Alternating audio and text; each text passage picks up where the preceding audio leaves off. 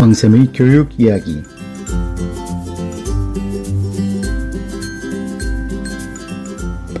안녕하세요. 왕쌤 한학은입니다.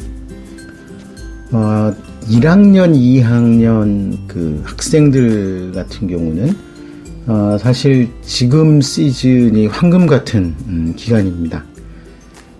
일단 뭐 수업에 대한 부담이 가장 적죠. 일단 기말고사가 끝나고 나면 학교 선생님들도 수업 자체에 그렇게 크게 신경을 쓰시지 않습니다. 그리고 또 그 학기말 여러 가지 행정적으로 정리하고 마무리해야 될 부분들이 많기 때문에 수업과 관련해 가지고서는 그 학생들도 뭐 선생님도 크게 뭐 부담 없는 그런 기간을 갖습니다.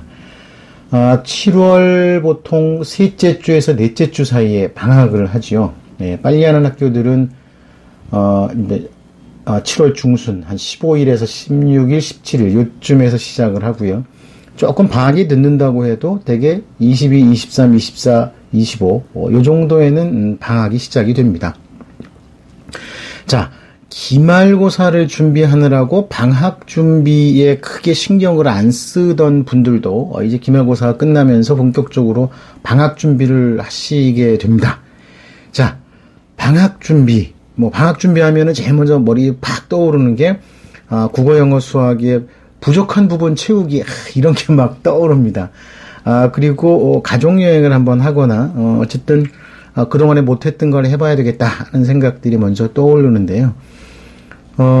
요번 그 여름방학이 생각보다 길지가 않습니다. 요번 여름방학뿐만 아니라 여름방학 자체가 길지가 않습니다. 그래서 여름방학 때 그 학원의 집중 수업이라든지 이런 부분들 갖다가 잠깐 그 공부를 하면 뭐 금방 학기가 끝나고 또 새로운 학기가 시작이 됩니다. 본격적인 새 학기는 9월 1일부터 시작을 하지만 일단 8월 하순에 이제 아마 8월 19일에서 26일 요 사이에 다 개학을 할 텐데 이때 개학을 하면 바로 뭐 중간고사 준비에 들어가야 되는 뭐 이런 상황이 벌어집니다. 그래서 이 중간고사 기간을 얼마만큼 잘 활용하느냐에 따라서 2학기 성적이 좌우가 된다고 할 수가 있는데 그 2학기 성적이 사실상 이번 학년의 핵심적인 부분이라고 할 수가 있죠. 자, 1학년, 2학년은 그렇고 이제 고3들 같은 경우는 이제 막판 릴레이입니다. 예, 수시 같은 경우는 본격적으로 이제 자기소개서 쓰고 학교를 결정을 하고 뭐 이런 일들이 막 벌어집니다. 쉽지 않은 상황이 되는 거죠. 예, 지금부터 본격적인데, 근데 어제도 말씀을 드렸지만 많은 학생들이 이제 끝났다라고 생각하는 학생들이 굉장히 많습니다.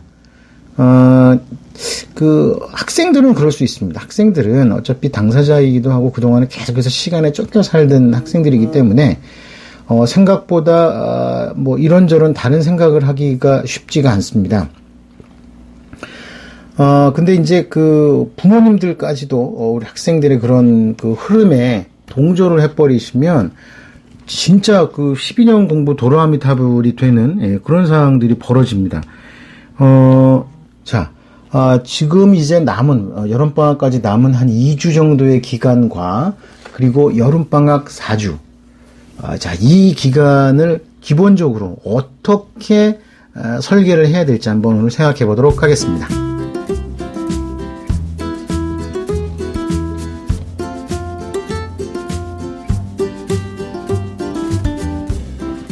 네. 사실 이 여름방학이라고 하면은 예전에는요, 우리 부모님들 세대 같은 경우 여름방학 때 참, 뭐랄까요, 할 일도 많고, 그렇다고 뭐 할 수 있는 것이 많은 건 아니고, 뭐 어떤 이랬었는데요. 요즘 아이들 여름방학은 그냥 집중학습, 모자라는 보충학습 기간이지, 방학이라는 것이 큰 의미는 없습니다. 그리고 이제 학교마다 있는 보충 수업을 참여하거나 하게 되면은 또 뭐 훅 지나가고요. 아직도 그 학교들에 따라서는 보충 수업을 상위권 학생들, 그러니까 좀 대학을 갈 만한 학생들을 중심으로 해서 거의 반의무적으로 진행하는 경우들이 많습니다. 그렇다 보니까 여름방학을 어떻게 활용하느냐에 따라서 많이 달라지는데, 일단 제 입장에서는 학교에서 하는 보충 수업은 1학기 때에도 학교에서 수업을 보충 수업이라든지 또는 방과 후 학습, 야간 자율 학습 이런 거에 성실히 참여했던 학생들은 보충 수업에 참여하는 게 자연스러운 일입니다. 그 부분들은 당연히 그렇게 하시는 게 맞는데요. 근데 이제 갑자기 이 1학기 때 참여를 안 하거나 전 학년에, 지금 2학년들이겠죠? 전 학년에 많이 참여 안 했던 학생들이 이번 여름방학 보충 수업에 참여한다는 건 조금 낭비적입니다. 요즘에 웬만하면 학교 선생님들께 말씀을 드리면 보충 수업 빼는 거는 어렵지가 않으니까요. 그렇게 생각을 하시면 되고요.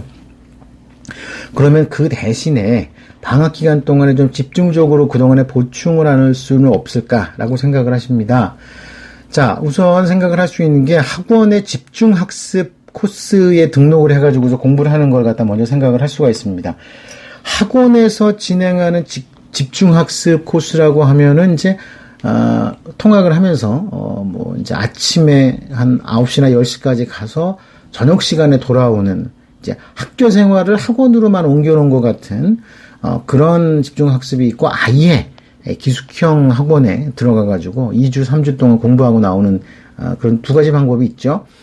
그리고 또 웬만한 학원들이라고 하면은요, 대개는, 보통 때 일주일에 주 2회를 가거나, 또 많으면 주 3회를 가던 학원들이 주 5회 집중 코스 이런 걸 만들게 됩니다.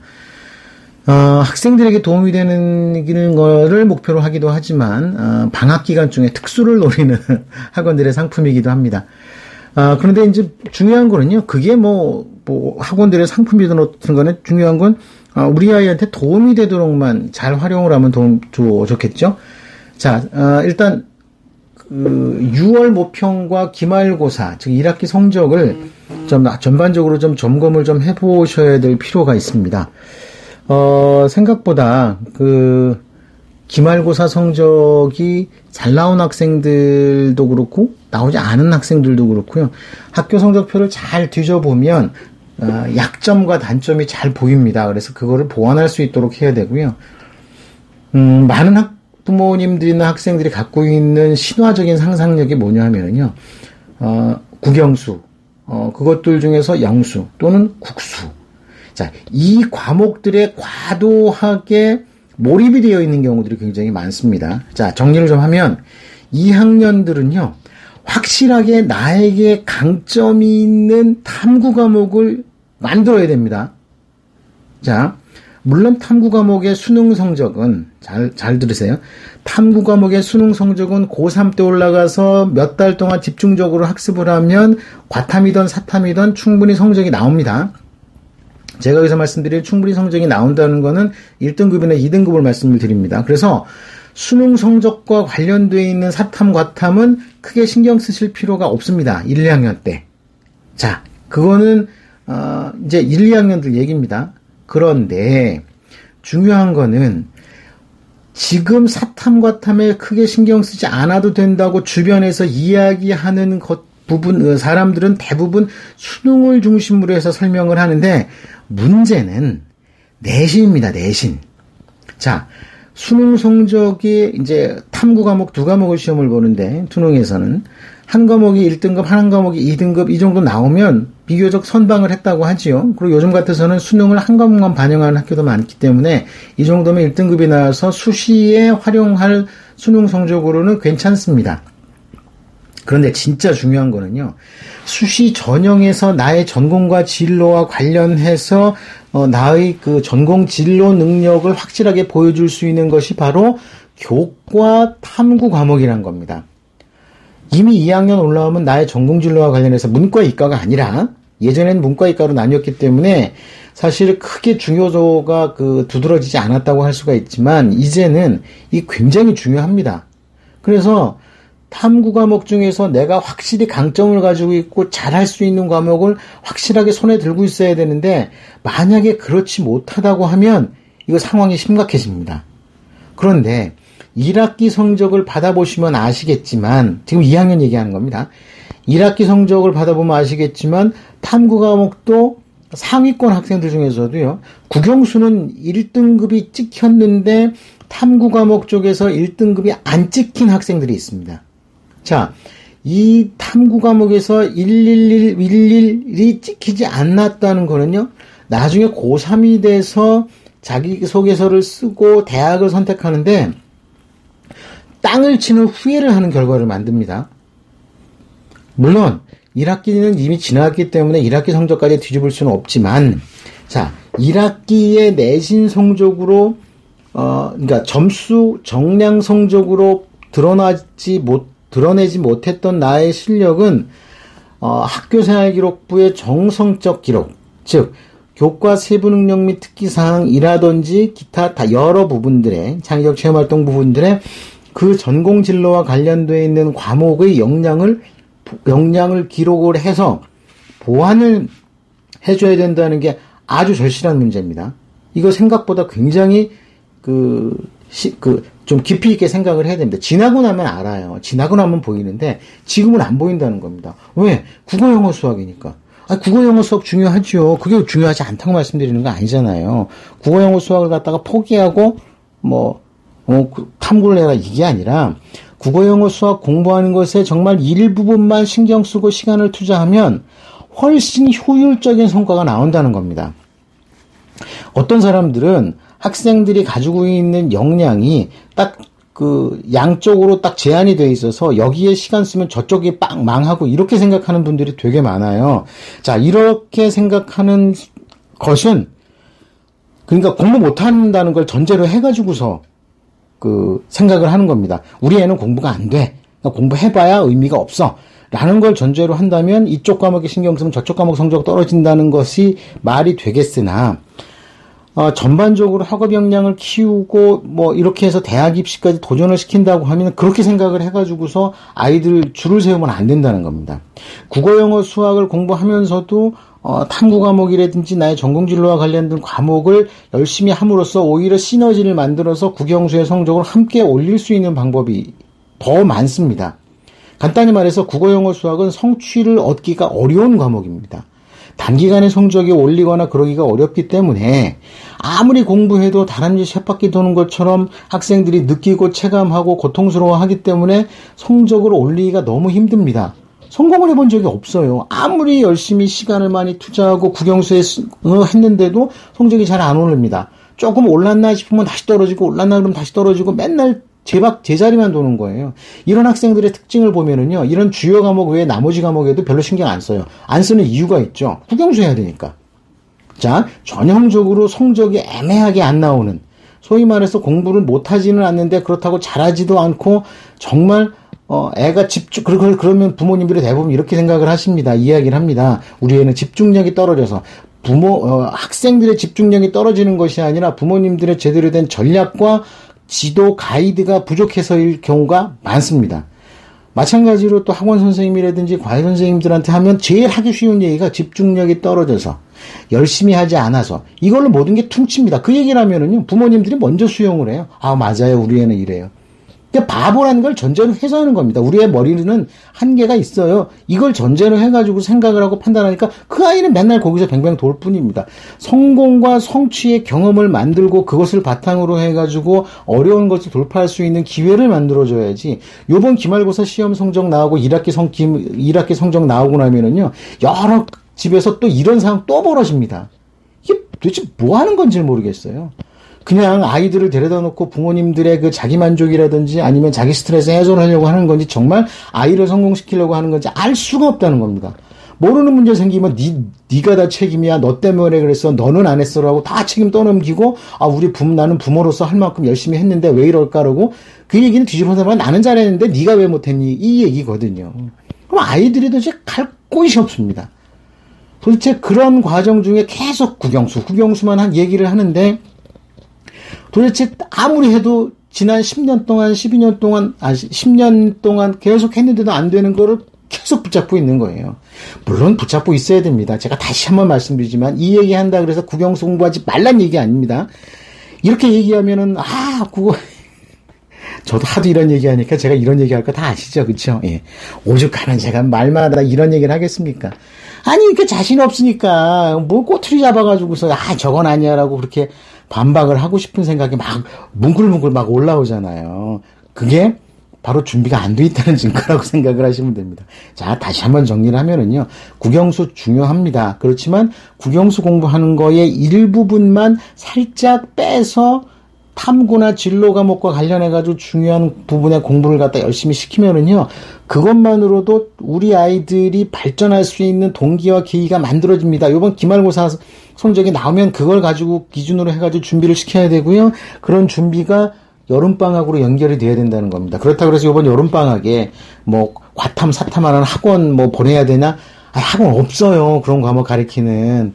정말 아주 대형 학원에 가면 부분적으로 만들어져 있고 막상 그런 과탐, 사탐 공부하는 거 가봐야 제대로 만족도 못하고 돌아옵니다. 그 얘기는 뭐 어떻게 공부할 방법이었기 때문에 문제다라는 게 아니죠. 다시 말해서 우리 아이나 다른 아이들이나 똑같은 출발선상에 섰다는 걸 의미합니다. 오히려 기회고 가능성입니다. 우리 아이의 국영수 성적이 부족한 거는요, 일찌감치 시작을 안 해서 그래요. 그리고 많은 돈을 투자하지 않아서 지금 차이와 격차가 벌어지는 겁니다. 그렇다고 해서 과거로 타임머신 타고 갈 수도 없으면 보완할 수 있는 방법을 찾아야죠. 국어, 영어, 수학은 현상 유지를 하면서 조금씩 한 걸음 한 걸음 올라가면은요, 지금 1학년이고 2학년이면 1년, 2년 안에 뭐 획기적으로 뭐 전국 1등 이런 건 못해도 우리 학교나 우리 지역에서 높은 성적을 받는 건 충분히 가능합니다. 그러면 그렇다고 해서 그렇게 조금 올라가는 것만 가지고 대학 입시에서 전국적인 경쟁을 할 수 있느냐 하면 그건 아닙니다. 때문에 이번 여름방학에 시간을 쪼개고 준비를 해서 뭘 해야 하느냐? 예, 간단합니다. 사탐과 과탐의 진로 전공과 관련되어 있는 과목에 대한 공부할 짬과 시간과 준비를 하도록 만들어주는 게 반드시 필요하다는 겁니다. 이거 되게 중요하고 핵심적인 말씀을 드린 겁니다. 제가 드린 말씀 그냥 건성건성 귓등으로 넘기고 아유 그래도 영어 수학 근데 왜 그러냐면요, 그건 되게 쉬워요. 어느 학원이나 가가지고 영수 애들 이해 좀 도와주세요 그러면 아유 잘합니다 그러고 다 준비가 되어 있는데 사탐 과탐 도와줄 방법도 없고 뭐 없어요. 그렇다 보니까 일단 포기를 하고 쉬운 거에 접근. 그러니까 부모님들도 쉬운 길 찾다 보니까 아이들도 쉬운 길 찾고 결과도 쉬운 거에서 성적이 안 나오는 겁니다. 그래서 쉬운 대학을 갈 수밖에 없는 겁니다. 자, 제가 드리는 말씀은 오늘은 조금 아픈 데를 갖다 콕콕 찔렀죠. 예, 그거 어쨌든 꼭 생각을 하고 준비를 하셔야 되는 부분들입니다. 휴일에 이런 방송을 하게 돼서 좀 안타깝긴 하지만 이런 현실을 넘어와야지 그 벽을 넘어서 뭔가 새로운 가능성을 만들어낼 수 있다는 거. 자, 그러면 어떻게 하면 사탐 과탐 공부하느냐? 자, 저희 방송 잘 들으시면 나옵니다. 그런데 오늘 얘기했다 그래서 내일 그 해법을 알려드리진 않습니다. 왜냐하면 제가 자꾸 잊어버리기 때문입니다. 약 올리냐? 약 올리는 게 아니라 현실이라니까요. 새벽 2시, 3시에 녹음해서 방송 올리는데 막 이렇게 정신 있겠습니까? 그리고 저 혼자서 하잖아요. 그래서 오늘 이 말씀드린 광고에 대한 그 후속작이요. 언제 이틀, 3일 후에 나오기도 하고 일주일 후에 나오기도 합니다. 자, 그거 잘 참고하셔서 꾸준히 들어주시면 좋겠다는 겁니다. 자, 이제 저도 마케팅입니다. 자, 감사합니다. 오늘 여기까지 하겠습니다. 다음 시간에 또 뵙겠습니다.